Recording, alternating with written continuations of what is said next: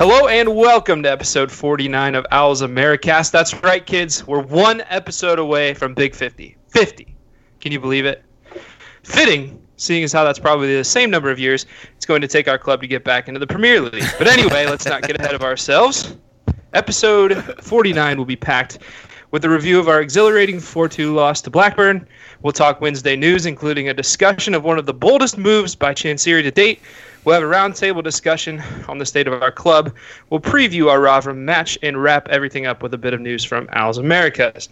But first, let me introduce you to today's ragtag cast of Yorkshire Rejects. First, it's the tight jean and sneaker wearing, fake news sharing, bicep bearing wonder of a human being live from Secaucus, New Jersey, Patrick Jones. Patty.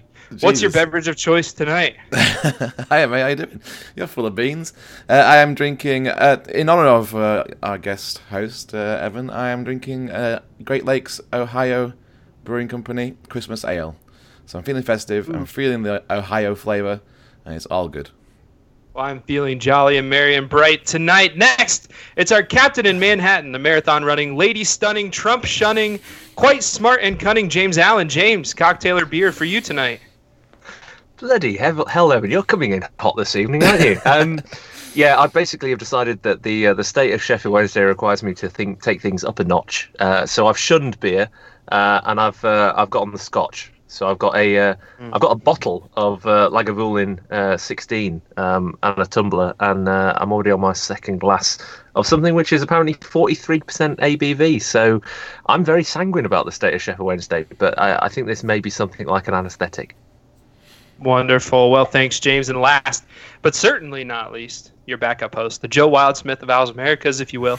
I am your Ohio Owl, Evan Skilleter, and I'm drinking the finest glass of water on the rocks that Northwest Ohio has to offer. So let's jump into it. Let's go right to Blackburn, right where everyone wanted to start as we jumped on Skype tonight to record this podcast. Another new lineup. João and Fletcher back. Thornley kept his place. Matthias on the left for Matt Penny. James, when the lineup came out, what were your initial thoughts? Can I be perfectly honest about this, Evan? I'd prefer you did. Yeah, I think it's better I did. Otherwise, it would get quite awkward when you find me out in about 2 minutes' time. I made a very deliberate decision to be elsewhere on Saturday.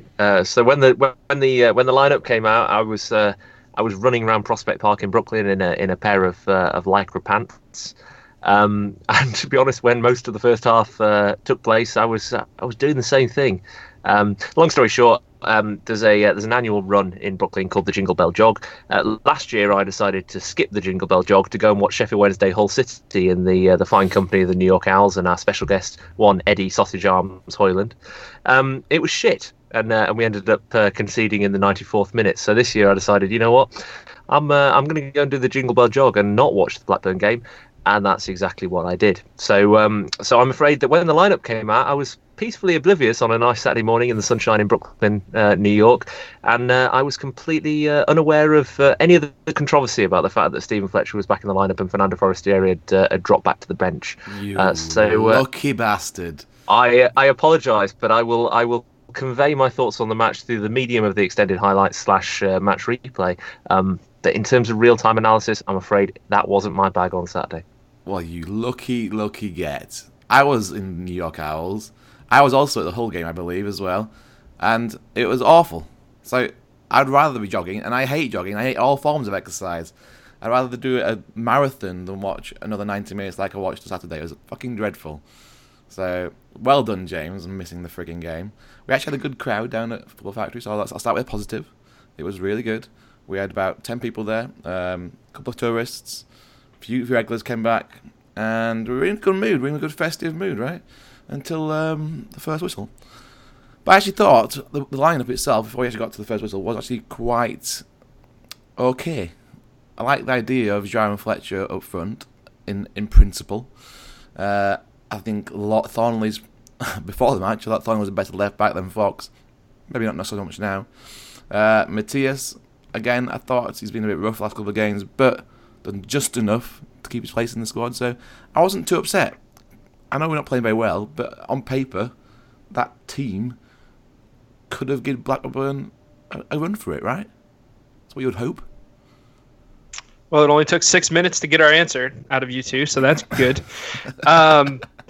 So let's talk about the beginning of the match. Patty, you probably... Whoa. Hang on a second, Evan. To be fair, it took Wednesday more than 6 minutes to concede, so I think you're being a little bit harsh on us. We're being quite efficient compared to Wednesday's defence. Yeah, I don't know if that's the measuring stick I want to put us up against, to be honest with you. But Patty, let's talk about the beginning of the game. Were you enthusiastic, or were there kind of signs of what was to come? It was awful, Evan. It was fucking awful. The signs were there from the start. We're going to get pasted. Reed hits with the post from a Conway cross. There's a scramble in the box which Dak puts away, and no one to this day knows why it was ruled out other than the referee. Do you guys know why it was ruled out, that first goal? James?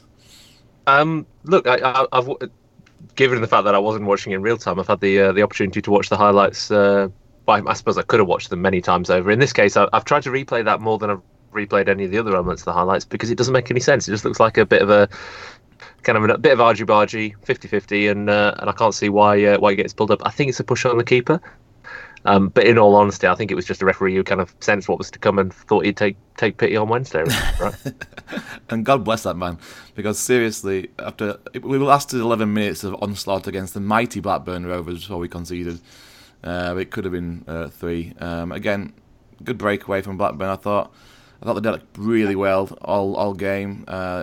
We pushed forward and then they would break away, and they were way more incisive than we are going forward. Bradley Dack gave the whole defence a bit of a dummy. Good save from Dawson, and then Graham quite happily waxing the rebound for a 1-0 start to Rovers. And it didn't get much better after that, really, did it? The first half was almost as bad as Bolton, would you say? Well, before I answer that, I just want everyone to mark this down. December 5th, 2018, 9:45 p.m.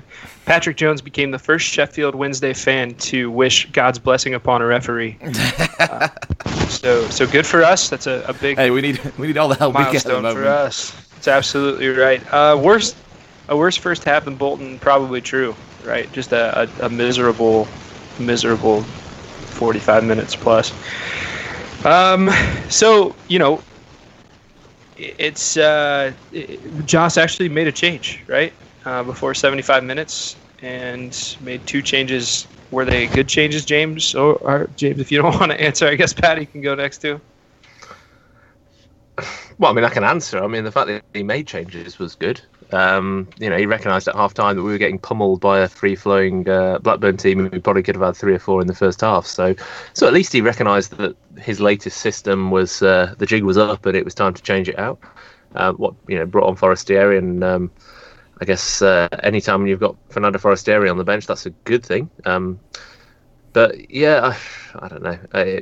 It's hard to tell from watching, the playback that I've watched to see if it fundamentally changed the team. But all the feedback I've had from the fans who did watch the full game was that it didn't really have the desired effect. And I think Paddy, you can probably confirm that, right? Well, I disagree slightly, because for 8 glorious minutes, it looked like it might have worked. We're a bit more. Second half's 45 minutes long, though. They are, and we'll come to the remaining 37 minutes after this. But let's just live in this moment for the time being. We had 8 minutes after the second half kicked off where we looked like a half decent team, putting a few little good touches together. Forestieri like he up for it.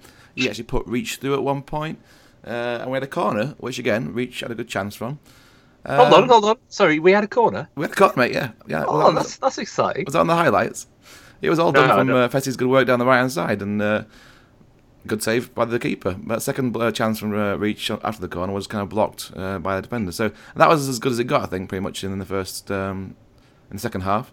But again, like I said, 8 minutes. That's all it was.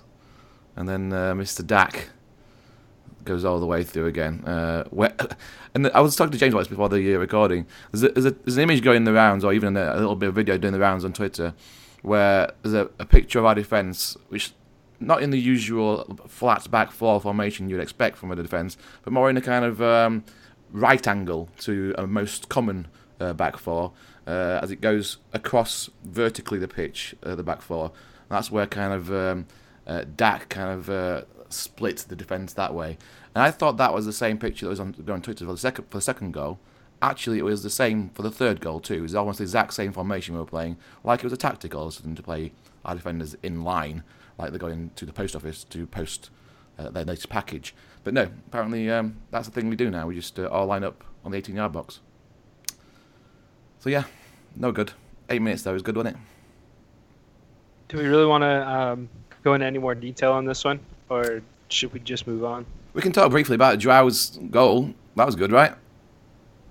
That was an absolute cracker, but I mean, it kind of I said the jig was up for Joss's formation. The jig was up on hope of getting a result, wasn't it? At that point, I mean, we were already 2-0 down, and he just it looks more like out of frustration than anything else. He just decides to absolutely welly it. But I've been talking stats quite a bit in the last couple of weeks, and that goal moved us into the strange position of being the standout team in Europe for goals scored outside the box this season so far. So well done, Joao, because it was a great hit. But what was the turnaround time between Joao's thunder chuffer and Blackburn's third? It was about a minute. So you've got to take everything in context, right? One wonderful goal doesn't make a season, and it turns out that one wonderful goal doesn't even save more than about 3 minutes of Wednesday's humiliation. But you know what, though? I didn't even celebrate that goal. It was a fantastic goal. In any other setting, I would have been jumping on the chairs in the football factory, extremely happy with that. All I did was put my hand in the air as if to say, yeah, good goal. I didn't scream, I didn't shout, because it was a fluke. And like we've done several times this season, we've scored several flukes. And it's mainly through frustration that we can't pass the ball to each other. So everyone just takes pot shots. And thankfully, we've got people like Joao and Reach and Bannon to some extent that can score from that far out. But if it needs anything like a team movement, we can't do it. It's just awful. And even when Bannon's goal went in, I didn't celebrate that either.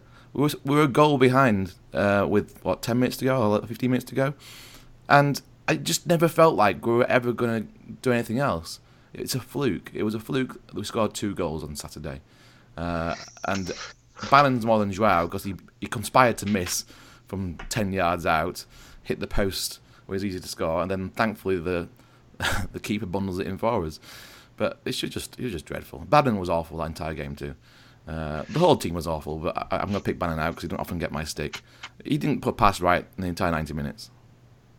I heard that you were popular on Twitter for that opinion, Paddy, on Saturday afternoon. I mean, this is one of the benefits of not watching the game live. I got to see the feedback, let's say in inverted commas, on Twitter, and one of the big themes was people basically bashing you for bashing Bannon.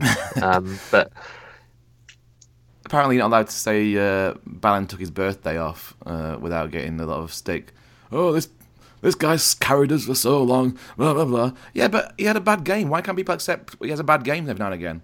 I'm not saying he's been our worst player forever. I'm saying he had a bad game. He had an awful game Saturday. I can't remember any passes he got on. He was just dreadful. And it was the same level as, I don't know, Pelopessi, who gets reviled every single game and just abuse thrown at him. It was just as bad as he was, if not worse. So I've got this theory about Bannon, and it's I guess it's called the I'm too fucking good for this shit theory, and it stems from playing football when I was a kid at school and when I was playing at university and stuff like that. On the basis that I was a pretty hopeless footballer. Well, let's say I wasn't completely hopeless, but I was close enough to hopeless, not really to be any good. So the level that I would play at was pretty bog standard football, and just once in a while someone's mate would come down and play a few games with my team, and those mates would be kind of like much better. They'd play like university standard football, or they'd be playing somewhere around the periphery of the non-leagues or something like that, and they'd play for like 2-3 games and they'd obviously be whiz bang brilliant, and then eventually they would just get dragged down by the absolute dross around them to the point where they just couldn't be asked anymore, and the passes started going astray, and then they went astray because lo and behold they didn't turn up for any more games. So my theory about Bannon and Reach is this standard of football around Wednesday is so absolutely shocking this season that we're turning really good players into players that on face value look like they're not as good as they should be. But I just think generally they've kind of lost all hope. Bannon the last couple of games has just his standards have dropped. he started misplacing passes. The even the short stuff isn't working. But I don't believe Bannon's a bad player. I just don't think he's inspired by the standards around him. No, can you blame him? I mean, like I said, it's hard to carry a team, right? If you've been carrying a team for so long, like he has half this season, same with the Reach, you're going to just throw your hands up in the air every now and again and go, why the fuck am I bothering? I mean, even if I do play well, a good pass is going to go to Liam Palmer or Stephen Fletcher, who can't score, or chuffing Morgan Fox, who can't put a ball in. So why am I even bothering trying? I'd be so frustrated, and that's probably what's coming through at the moment. It's just, he's just giving up. We don't blame him. Well, is it safe to say that was the worst performance of our season? I know it's tough to pick out certain ones, but would this be up there? Where would you rank it? For me, it was. For me, from the start of that game through to the 90th minute, we didn't do anything right. I mean, João potluck goal, fantastic. Other than that, we even messed up scoring a second goal. I just thought we looked beaten. We looked like we had no confidence, no plan. It was, to me, a sackable offence for Jos. And I said that last week too. So that's 2 sackable offences. It can't go on like it is at the moment. Something desperately needs to change. Yeah, the odd thing is, I mean, not having seen the full 90 minutes, I'm not in a position to say it is the worst performance of the season, but we probably created at least more in that game than we did in the game against Bolton the few days previous that we won. But what's just unacceptable for me is the sloppiness of the goals that we concede, right? I mean, we're all familiar with the fact that our defence is at 6s and 7s this season, but it seems like they're getting progressively worse and less discordant as the season goes on. And just like, Paddy, we joked about the positioning, but the lack of coordination, the lack of positional understanding, the lack of follow-up, the lack of energy, the lack of movement, the lack of half of a footballing brain in that back 4-5-3 or whatever it is at any point in time, depending on Jos's mood, is just so troubling. And that was to the fore on Saturday. Conceding 4 goals at Blackburn Rovers. Blackburn chuffing Rovers. I mean, come on. It's, I understand that we're having a transition season. I understand that we're in a difficult situation financially. I know that we've got problems in terms of team morale for reasons that we can go into. But this is a Blackburn side that just came out of League One. Yes, they're playing some nice football. Yes, they had a reasonably good start to the season, kind of taking a bit of confidence out of last season. But it's still Blackburn. They still came out of League One. It's the same team that got absolutely rounded out of the Championship to some extent, about 2 years ago. I just can't accept those standards, right? And that's what makes it such a painful performance, Evan. I don't know if it's the worst performance of the season, but it's one of the worst results of the season. Well, we'll get to the state of the club soon. Let's move into our Wednesday news segment. First order of business, Reach won October goal of the month. I don't think there was really any objection to that from either of you. My objection was they didn't win the one the previous month. The September goal of the month he scored was that kind of half volley, which just kind of looped into the top corner. Got beaten by that McGinn goal against us, which I didn't think was as good as that one. So, yes, I'm happy he's won the October goal of the month. But it was actually a worse goal than the one he scored previously. Well, Dawson has won November's Player of the Month, and now this one could be a bit contentious. What do you guys think of Dawson winning the Player of the Month? I think it's actually fair. It's almost like Wednesday have kind of, fans collectively have been kind of caught with our hands in the cookie jar, and so we're showing a bit of penance here by maybe helping mum and dad carry the shopping bags home or something in voting for Dawson, because there was that kind of ugly scene, wasn't there? Was it against Norwich? I can't remember exactly which game it was, where everyone was loudly singing for Kieran Westwood, and in so doing inadvertently slamming Cameron Dawson. When is he having the best season of any goalkeeper in Sheffield Wednesday's history? No. Has he kept many clean sheets? Not as many as we should do at this level. But is the kid trying really hard and showing promise despite having probably the leakiest defence in Wednesday's recent history in front of him? Absolutely. And you can't pick an outfield player that's deserving of a consistency award right now. He has probably been the most consistent player in terms of effort effort, and in terms of when called upon, when it does come down to him, he's done his job in October. And he did keep that clean sheet against United. He kept a clean sheet against Bolton, a couple of penalty saves as well, particularly that one from McGoldrick against United. So yeah, I think as deserving as anyone could. What is the second month in a row where, frankly, giving a Player of the Month award is a kick in the teeth for everyone who's had to sit through any of the games that we've been playing. I think it's well deserved. He saved 2 penalties in November too, right? So he's doing his best in front of a terrible back four. I think that fans have started to realise that now. I know they took a lot of frustration out in the Norwich game when we were down 4-0, but he's got basically no protection. So he's making a lot of saves because he has to, but he's not going to save everything. I think he's a good keeper. I think he'll do well in the future. Plus, he's like 6'10" and ginger. I mean, you've got to give him some ups when he gets the chances, right? I guess so. So I actually forgot that we were in the FA Cup still. That we still had FA Cup matches to play. I think the season. Whoa, Evan. Been so dismal. You forgot that we were still in the FA Cup. This season's been so dismal. You thought we'd already been knocked out, even though we haven't played. Without playing a single match. Just didn't qualify. I guess it just wasn't on the radar for me, and so we finally have a matchup in the FA Cup. Are we going to make a miracle run? No. Will we beat Luton though? No. Maybe it's best we didn't qualify. Sorry, Evan. What did you want to cover in this segment? James, what could you tell us about Luton Town? Flaming hell. Well, flaming hell is probably actually the best description I could possibly give you of Luton as a town. It would be better if it was on fire, because it is a. What's the best thing I can say about Luton? You can get a train to London there fairly quickly. There's an airport that gets you to many places in Europe for fairly cheap if you want to fly EasyJet. That's as much as I can say. I mean, it is the hotbed of the English far right.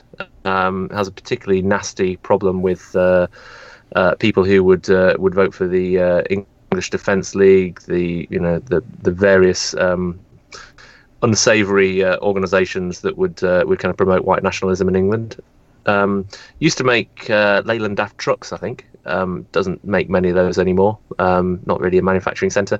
And it used to be home of a plastic pitch. And Luton Town haven't really done anything of late, but they're doing pretty well in League One right now, which is probably enough to tell you that they'll probably beat us in January.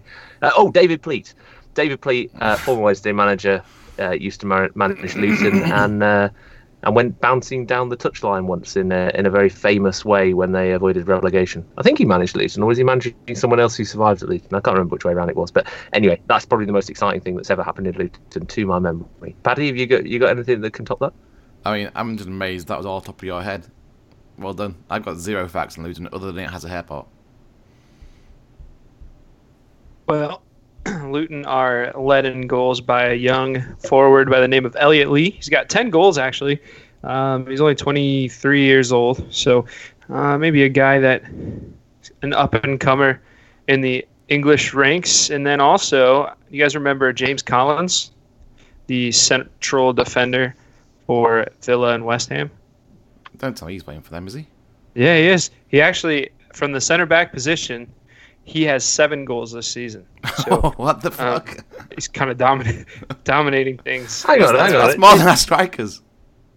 Yeah. No, and a centre back as well. Should we sign him up? Isn't he 6'10" in ginger as well? I'm completely kidding, by the way. He's it's someone named James Collins, but it's not the same James Collins. So when you see him, don't be confused for James Collins, the 6'2", bald, red-bearded center back for West Ham. It's a completely different James Collins. So that's the most interesting thing I have to say about Luton. Hopefully we don't lose, but who would be surprised if we did at this point? Hey, Evan, can I just, since we're talking about really interesting things in backwater places in Britain, can I go back to Blackburn for a second? I want to congratulate them on possibly the biggest change in British broadcasting football recent history. which is, I discovered when I watched the highlights of the Blackburn game the other day, they've swapped the position of the cameras at Ewood Park. They've moved them from one side of the stadium to the other, which is very exciting, because if you've ever been to Ewood Park, it's got 3 very modern stands and then one shitty little kind of shed that goes down one entire side of the pitch. And for as long as I can remember watching teams going to Blackburn, you always looked out on the shed. So basically, you looked like you were watching a team playing at Luton. But it turns out that they've realised that's pretty poor marketing of the nice modern spanking stadium they've got on 3 sides of Ewood Park, and they've shifted it to the other side. So well done, Blackburn. You no longer look like Luton. The rest of the town is a bit like Luton, and it's probably about as wayward on the Leave vote. But anyway, totally different point. Moving on. All right. Well, Chansiri has evidently taken some strength pills and decided that in the midst of all this club turmoil, he's going to invite fans into Hillsborough for a fans forum. And I think that this may be the craziest idea he's ever had. He's done some pretty interesting things, but a fans forum in the middle of a season where we could be fighting relegation, in the midst of all these folks with terrible attitudes toward the club, toward Chansiri, toward the manager, he's called for a fans forum. And I know both of you will be in England at the time. 1 or 2 of you might possibly show up at the forum. But I think it'd be a good time for us to maybe have sort of a roundtable discussion and maybe put on the table some questions that we might ask at the fans forum and maybe even talk about them a little bit. Does anyone want to open? My first question is, why should I go? That's what I want to ask you guys, because I really have zero interest in doing this. Christmas is about spending time with your family, right? Not like arguing with random strangers in your football ground and the owner of your club. I can do that around the table at Christmas. I can argue with random strangers and my mad uncle and my family. I don't want to be arguing with people. I want to have a nice, peaceful Christmas.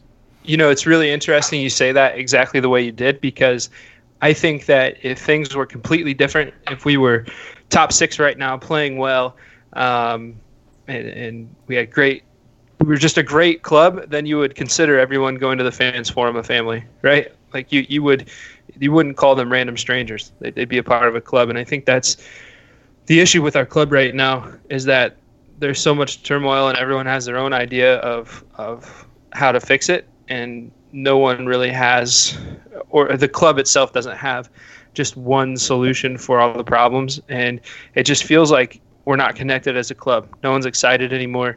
And I know that doesn't answer the question, why should you go? But I just found it interesting that you kind of called them random strangers rather than friends and family. I think you guys are hitting on something, right? Which is that, and Paddy, the answer to your question is because it's the essence of Christmas. You should go to spend time with those who are going through a tough time. You should you should show outreach and empathy and lay down in the hay with. No, sorry, that analogy is not going to work out if I start talking. if I start talking about asses and mangers and various other things. Anyway, the point being, right? There's something quintessential about a British Christmas, about kind of everybody kind of arguing about the remote control, and no one can decide what they're going to watch on TV, and someone's burnt the chuffing turkey, and now we're just eating kind of crappy frozen food that hasn't quite thought out properly, and we're just there's a drunk uncle in the corner who no one can understand, but he's launching into 45-minute monologues. So the kind of the point being that you should go to kind of have that unbelievably English experience, let alone the fact that it's Sheffield Wednesday and they are your family in good and in bad. So put a serious hat on for a second, right? I mean, given the circumstances around the club, given the way that the fan base is feeling at the moment, and with very good reason toward the manager and to some extent the team, the questions that have been raised of the hierarchy, the lack of communication, and we have to call it that, from the club, it's quite a tin hat that the chairman has put on in calling this forum and giving people plenty of notice and plenty of time to prepare those, awkward questions about pies, hot water, and the future strategic direction of Sheffield Wednesday to do that 5 days before Christmas in very adverse circumstances is quite a bold move in some respects. I mean, the timing I think is questionable. If you're going to do it, better to do it this week or next week than the immediate forerunner to the Christmas period. It can only add to instability. But the fact that he's willing to do it, well, let's hear what he's got to say. I mean, at the end of the day, this is the guy who is underwriting the club and is keeping the club financially afloat despite all the FFP pressures. So it's critical that we hear from him at this juncture. We need to understand what he's planning, what his thoughts are on the current predicament, because the predicament is not one of a team that's going to get promoted. So, Paddy, if anything else, you've got to go because you love this club, and despite the fact they act out and they drink too much and they say stupid things, I'm talking about the fan base. The need is now to kind of pull everyone together and have a jolly good Christmas time, right?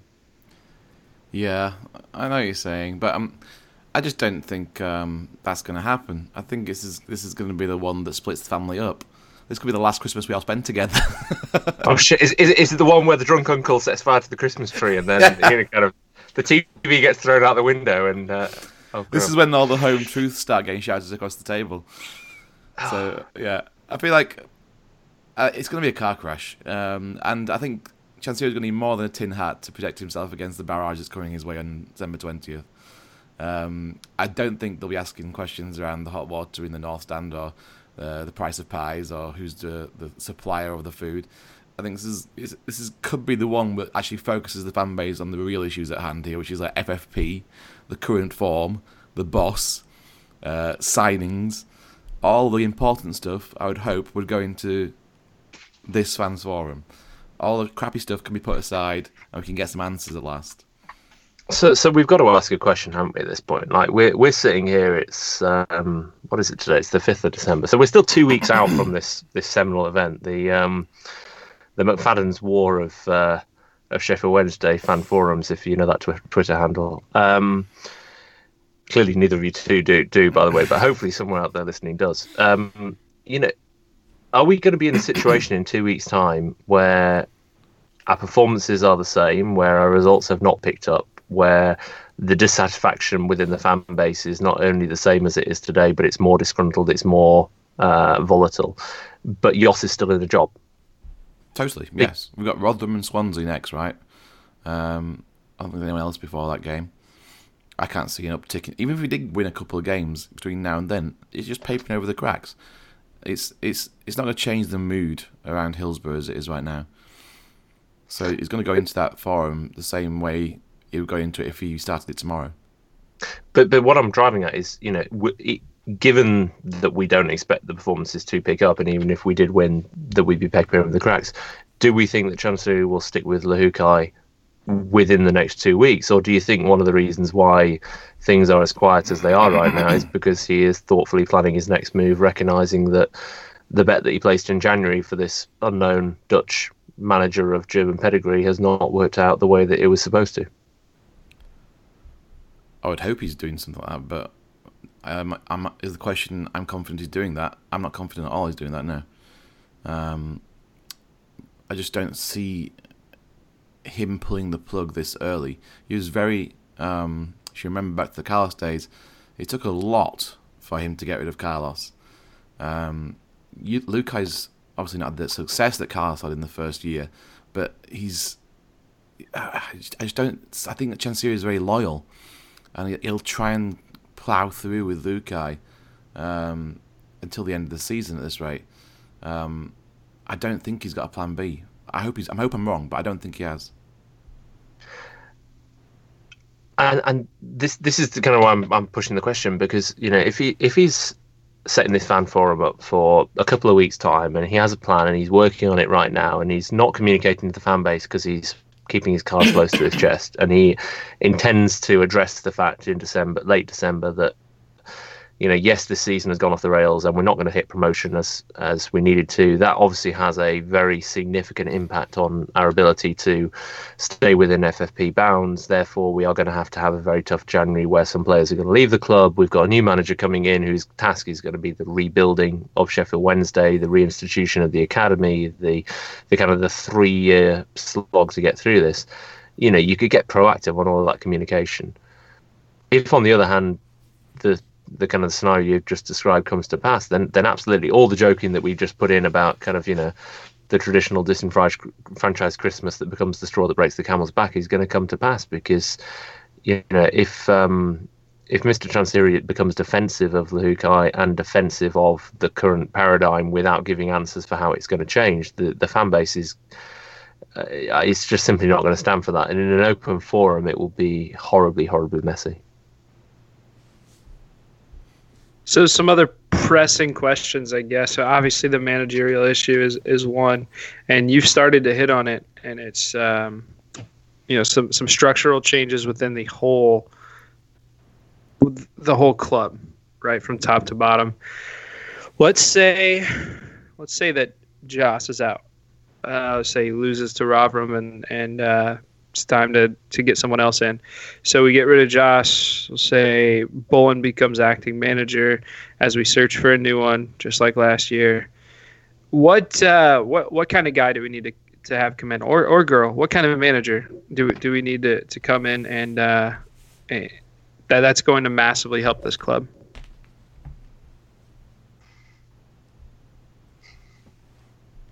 I think silence is a good answer. Just complete silence. Honestly, I think it is. I mean, that's the truth, right? Is that we're in such disarray that I'm not sure what it takes to get things turned around. I'm going to reference Wednesday Week podcast. I listened to that earlier on today. And what the fans want and what we need is intangible. It doesn't exist right now. I don't want to be so kind of like nihilistic here, but it needs someone that's going to be able to build a club from the ground upwards. It needs someone that's got the patience, both in the as an owner that's got the patience, as well as a manager that's got with the fan base that's got the patience to understand this is going to take 2 or 3 years now. We're going to have to clear out all of the stars to pay off our FFP debts to get back to neutral again, and this is going to be a 2-year process, and to put someone in charge of that, I mean, I don't know what you look. Not many CVs around that can do that. Unless you want to bring Alex Ferguson out of retirement and start from there. There's not many people that have done it, and that's what's so difficult. Like, it's fine for us to say here, but sack yours, and I understand what people are saying. Let me jump on my soapbox at this point then, because the answer in no uncompromising form is we need more than one person. This does not come down to one miraculous managerial appointment. There isn't somebody sat out there just, with the perfect resume to build a club back up from this sort of situation and to paper over all of the situation, the cracks in the Wednesday infrastructure. What we need is a manager who understands this division, who can motivate a mixed group of players, frankly, right now. We've got senior pros, we've got young players who've just come in but have been blooded in the Championship. We've got players who are outside of the squad but probably ought to be in the squad unless there's a fundamental reason why they're not there. And we need a manager who can motivate and fuse that squad together to get enough results just to get us to mid-table safety this season. That's all that needs to happen this season. It's what we said 12 months ago, but hey, we're stuck in a loop. But alongside that, we need somebody who fundamentally understands the structure of the game of football and can put together a medium to long-term footballing strategy for Sheffield Wednesday, which rebuilds the academy.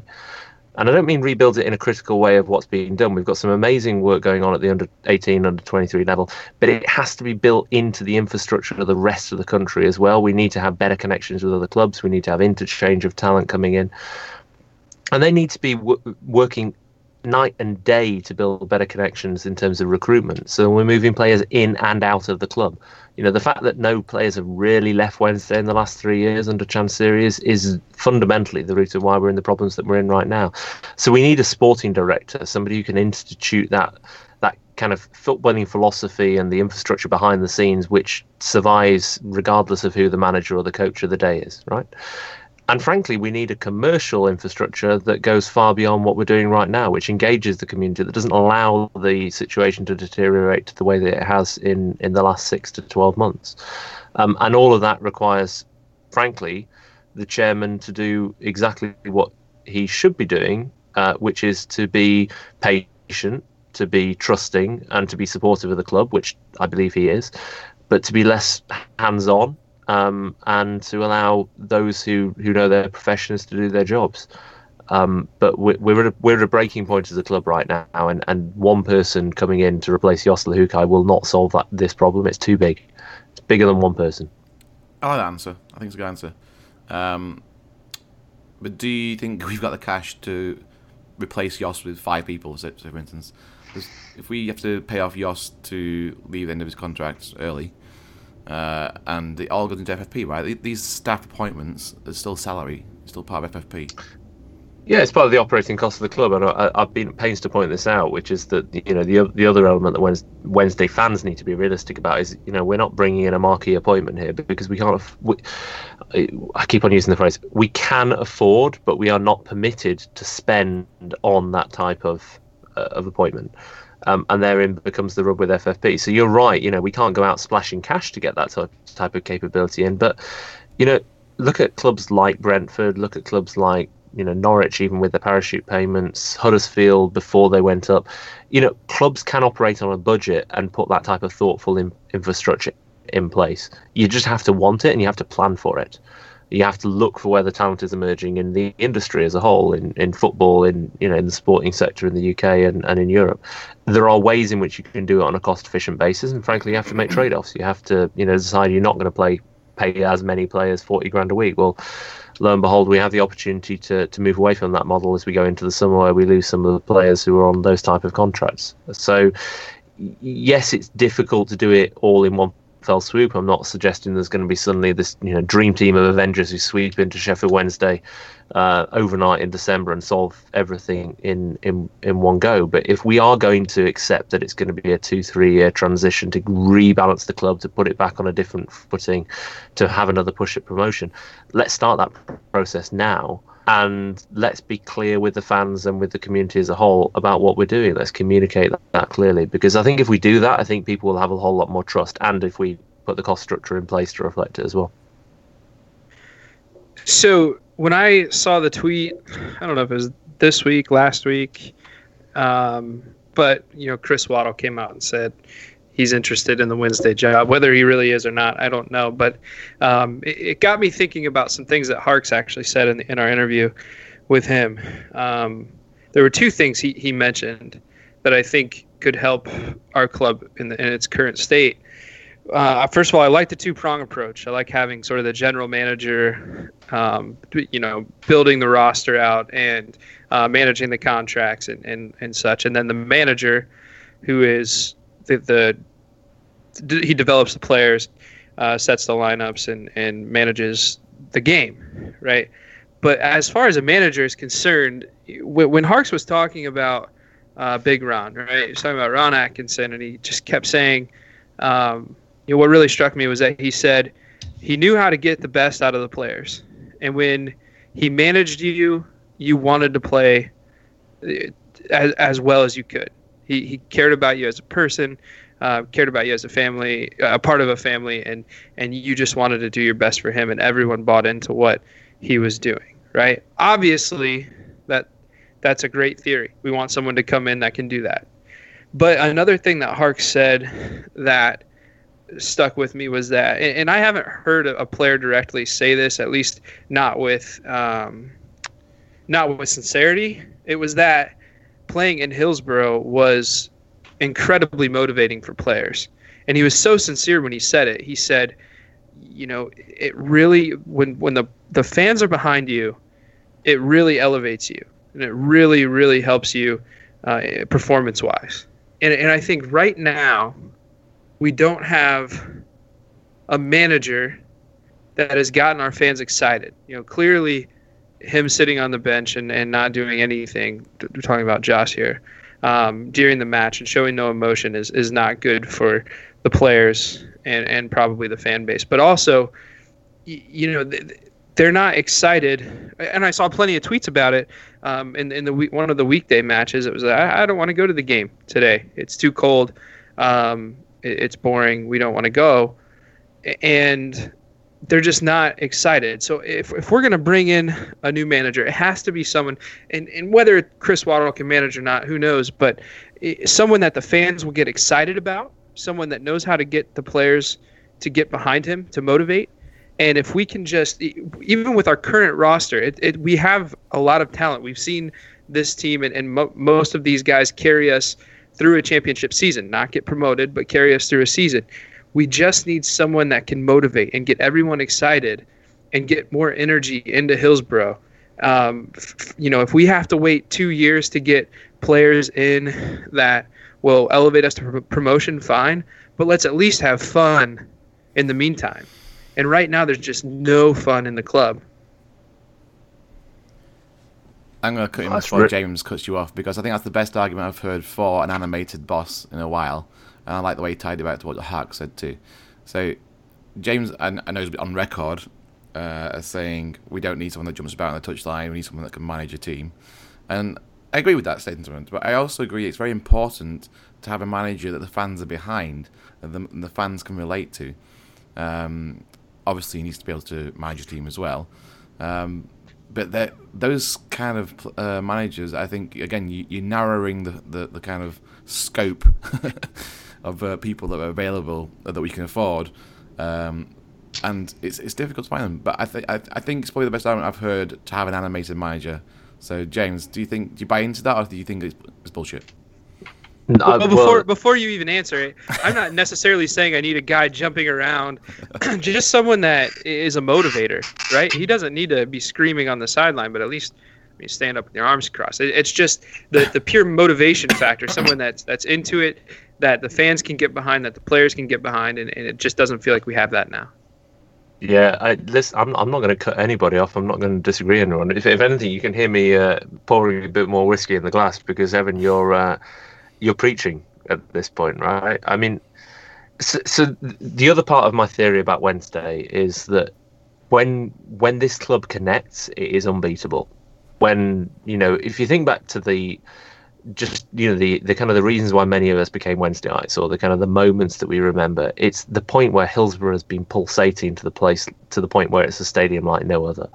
And this fan base has that in it. It's innate. It's in our DNA. It's in our shared history. It's something that we can create when we come together that is amazing. And if we're an orchestra, we need a conductor. There needs to be something that's pulling that in, and in part that's the team, it's the way it plays. But I buy into the argument that part of that is the manager saying the right things, appealing to the fans at the right time and doing it in the right way. I don't believe that has to be someone who's just like shouting and hollering and jumping around, Gary Megson. I think it can be done in different ways, but I certainly agree with you, Evan, that when you talk about Harks' recollections last week about Ron, that his ability to create a culture around the club and a feeling around the club and ethos in the team, and the way that just connected like a virus to the fans, that is something that's that's what drives you over the edge. It's the point at which you become much greater than the sum of your parts.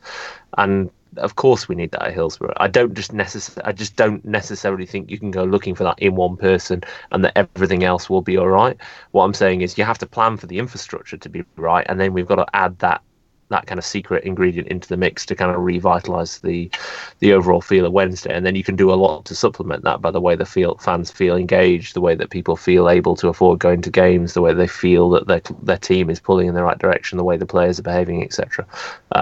But yeah, we need all of those ingredients playing. And the only way that happens is, and this is where we come full circle back to the idea of the fans forum, the point at which the chairman allows that to happen, where he invites it to happen, where he brings the fans in, not just to talk and have essentially a circular conversation, but where magical things happen amongst the fan base. And we were heading in that direction when we went to the playoff final. We just haven't found a way to build on it. We haven't given the kind of permission to everybody to take that on for themselves, and that's what we need. But there's no question that this manager is not inspiring this team to be part of the catalyst for that change. So, that's where results come in, and where we obviously have very, very clear need to change the structure in terms of the management structure and the footballing staff around it. Are there any other questions that are pressing that you think we should throw on the table, or have we spent enough time on this? I'm still not entirely convinced by the temperature in the chips in South Stand Grandstand, but apart from that. Well, we will take a quick break. When we come back, we'll talk Rotherham and some OA news.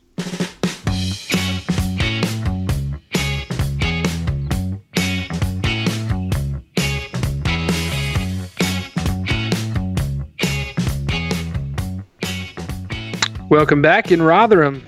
7 miles between us and 3 points. James, tell us everything you can about Rotherham.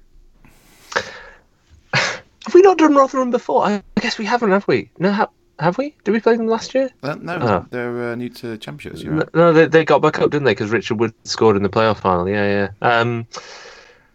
Rotherham is a lovely part of the world. It's sort of this mellow little historic medieval town, on a beautiful river, surrounded by countryside. No, it's not. It's an industrial warehouse park on the edge of Sheffield, basically boxed in on all sides by the M1 motorway, the Tinsley Viaduct. The River Don, I suppose, is a little bit less putrid these days, and it kind of just ebbs out into East Yorkshire with no particular finite end until you head north and end up in slightly dodgy territory, which Paddy can tell you all about. But the town of Rotherham is adjacent to Sheffield. You might just call it a suburb of Sheffield, but it likes to assert its own identity. The fact that it is all of about 7-8 miles away from Hillsborough means that they consider themselves to be derby contenders in the local vernacular. Let's be clear, it isn't a derby. We don't consider Rotherham to be local rivals, but they like to cast themselves in the same sort of vein as the cheeky upstarts, the chip on the shoulder brethren, as their bigger neighbours across the city, the Blades of Bramall Lane. The way we look at it, there's pigs and there's mini pigs. These are the mini pigs. So they come in all fired up. It was kind of a little bit of fun, actually, to be fair, when there were previous managers like, Neil Warnock in particular, when he was at Rotherham, was quite entertaining, just for, kind of raising the banter levels to a point where it was actually worthwhile. These days, they're punching above their weight. Paul Warne is doing a pretty good job with them, to be fair. I mean, they're scrapping right at the bottom end of the division. I should imagine they've got easily one of the smallest budgets in the Championship, but to be fair, they've got some gusto and they've got some character about their squad, and they've ground out some fairly decent results. They've made some good teams look fairly average, and Wednesday have got plenty of history of Rotherham turning up at Hillsborough and giving us a very, very hard game. So there's no reason why all of that kind of filibustering and putting down of Rotherham as a neighbourhood should translate to them not getting a result at Hillsborough on Saturday, unfortunately, and in Wednesday in their current parlour state. And all bets are off in terms of our own performance. So it's not a pretty picture. I mean, the last time we played Rotherham at Hillsborough was just before Christmas 2016, I think, and the fan base was about as volatile then as it is now, to be perfectly honest. I got threatened with a punch by a woman with no teeth who said that Americans shouldn't come over, weighing in on the performance of Sheffield Wednesday and telling fans what to do when we never watch games. So, I live and learn. I won't be there on Saturday. I'll stay away and watch it on television and hopefully protect my dental. Where was this? That was in the South Stand in December of 2 years ago. From a Wednesday fan? From a Wednesday fan, yeah. Oh, wow, that's nice. Were you just sat in the South Stand complaining and moaning? No, she was, and I told her to pipe down and support the team, and she threatened me with a punch. Brilliant. How'd she know you were American or from? I mean, how'd she know you came over from America? It must be my well-cultured American accent. Maybe she recognised your voice on the podcast. It's like, oh, is that twat? I've got enough of him. Our podcast had started at that point, but She knew Well, what was coming. She just said it's that twat. Yeah, she didn't need the podcast for that. It's Reputation twat with some precedes you. stats. Well, Rotherham have scored the third fewest goals in the championship. They have the same goal differential as us, however, at minus 11. Sorry to remind you of that. They've drawn 3 and lost 1 in their last 4. Their last win was against Swansea back on November 3rd. So they're looking through their stats here. As far as goals scored, no one really stands out. One guy with 4, that's Ryan Manning, and then a couple with 3, a couple with 2, a couple with 1. So no one that'll stand out. They average 42% possession, and their passing accuracy is a dismal 61%. So hopefully a win. Do you guys have any predictions? Patty, we'll start with you. I'm going for a 3-3 draw, Evan. I think they're draw specialists. Wow. Maybe 2-2, because they didn't score many goals. The 2-2. James? 3-0 Adi Nuhu hat-trick. Oh, dear. Wonderful. I like us to win this one, actually. We'll say 2-0. Get a clean sheet. So let's move on. Patty, are there any meetups this week? Yeah, they are, mate. I'm still amazed every week that people turn up in both New York and New Orleans regularly. Obviously, we have our other supporter groups, but New York and New Orleans are the most regular ones. And they're no different this week, too. So you can join the New York lot. I will be joining at some point during the proceedings, but maybe a little bit late. That's at Football Factory. Jeff is holding court. He's not here today, but he will be there on Saturday with his Chromebook, apparently. Jamie is in New Orleans at his changed venue of Mimi's in the Marigny. You can get both of those details on our Facebook events page at Facebook/Owls Americas. The reason I might be a little bit late to the New York meetup is I'm going to be on telly. I'm going to be on NBC. I'm rubbing shoulders with the Premier League Elite Saturday morning. I don't know if anyone's seen the NBC show. It's a bit like Soccer AM. They do it every now and again in certain cities in America before the Premier League games start. So I've snuck in on a Cardiff City invite, it pains me to say that they're in Premier League still. But I'm going to be wearing my Sheffield Wednesday shirt and upsetting the Premier League apple cart on Saturday morning on national television. So keep an eye out.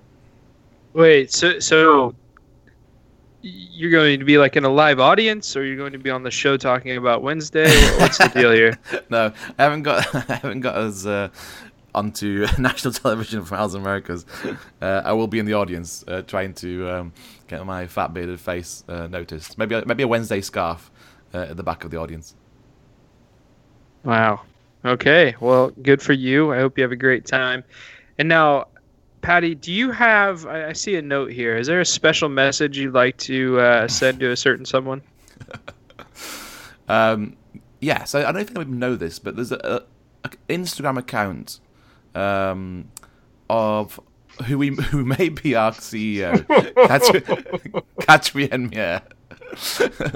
And we say may. I mean, it's a very slim chance this might happen, right? But basically, she posted some photos of her in New York about a week ago.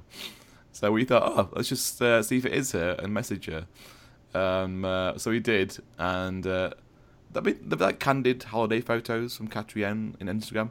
She has like 40... Whoa, no! You don't use the word like candid there, Paddy. Okay, they're nothing showy. They're just holiday photos with Katrien in it. So I thought, what the hell? It could be a fake, but I'll email this email address, which is by no means a professional email address that she's got on there. I won't say it out loud just in case, on the off chance, it is Katrien Mier's email address.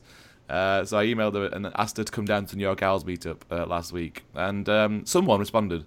I'm going to put in air quotation marks. Katrien responded that that was a few weeks ago. That was taken. It was at the international break. She was in New York. So apologies, Katrien. But anyway, she's invited to the podcast. This is a public, open letter to the again quotation marks Katrien Mier that I'm having some kind of dialogue with on email at the moment. Please come onto the podcast. Even if you are not quotation marks Katrien Mier, I'd like to speak to you anyway because I think it'd be pretty funny. this is the possibly the worst possible approach for a constructive dialogue with a chief executive in history, but it could be a beautiful story if it pays off, Paddy. Imagine if it pays off. Imagine if you were all wrong and this is Katrien Mier. Well, I mean, we joked when we knew that Miss Mier was in New York on vacation. We kind of held out some hope that she might turn up for a meetup. So we all went and watched the Bolton game, and look where that got us. She wasn't there, and we had to watch the Bolton game, so that wasn't particularly pleasant. But in all seriousness, I do think, and we've said before on this podcast, that quietly behind the scenes, without taking much fanfare, she's done some good things for Wednesday. Not least getting us out of the transfer embargo that we were in, about 6 months ago. So I think it would be fascinating to have a constructive conversation with her and to tackle some of the points that we've raised earlier in this pod. I'm just checking my emails, but, guys. Whether or not we have the right email addresses is probably a moot point, and there are other routes in which we could speak to, such as going to the fans forum, Paddy. So maybe you and I should actually put our money where our mouth is and rock up on the 20th. I'm going to turn up waving and going, Katrien, it's me. We emailed each other, remember? New York Owls. Oh, that guy. Oh god, that was weird. Yeah. Moving on. Hey, Evan. Before we finish, I've got one other thing that I think we should add, which I didn't put in the agenda. Well, before you add it, I just want to say that this Instagram account it'd be really strange if someone has pretended to be her, because I mean these are just candid pictures all over the place, right? Like they're just like, someone. There's no way someone just got a hold of 20 pictures of Katrien in New York and posted them to a fake Instagram account. Like it takes a really strange bird to do that. It's a very elaborate catfish to get me to email this person if it is. Just some random fella that really wants on the podcast. There are two ways this goes down, right? It's entirely innocent, and Paddy, you have managed to get hold of the personal email of our CEO and have tried to pursue her through her Gmail/Hotmail/ whatever general account it is, which is kind of weird in its own way. Or it's somebody impersonating our CEO with access to photos and then engaging in disguised dialogue with you, Patrick A. Jones of Secaucus, New Jersey. So either way this falls, it's going to feel a bit creepy. It's going to be sinister now if it's put that way, isn't it? But if there is a fake person that's catfishing me, I want you to at least take it through to the ultimate kind of ending and to come on the podcast anyway and pretend you're Katrien Mier. Put like maybe a high-pitched voice, slight Belgian accent.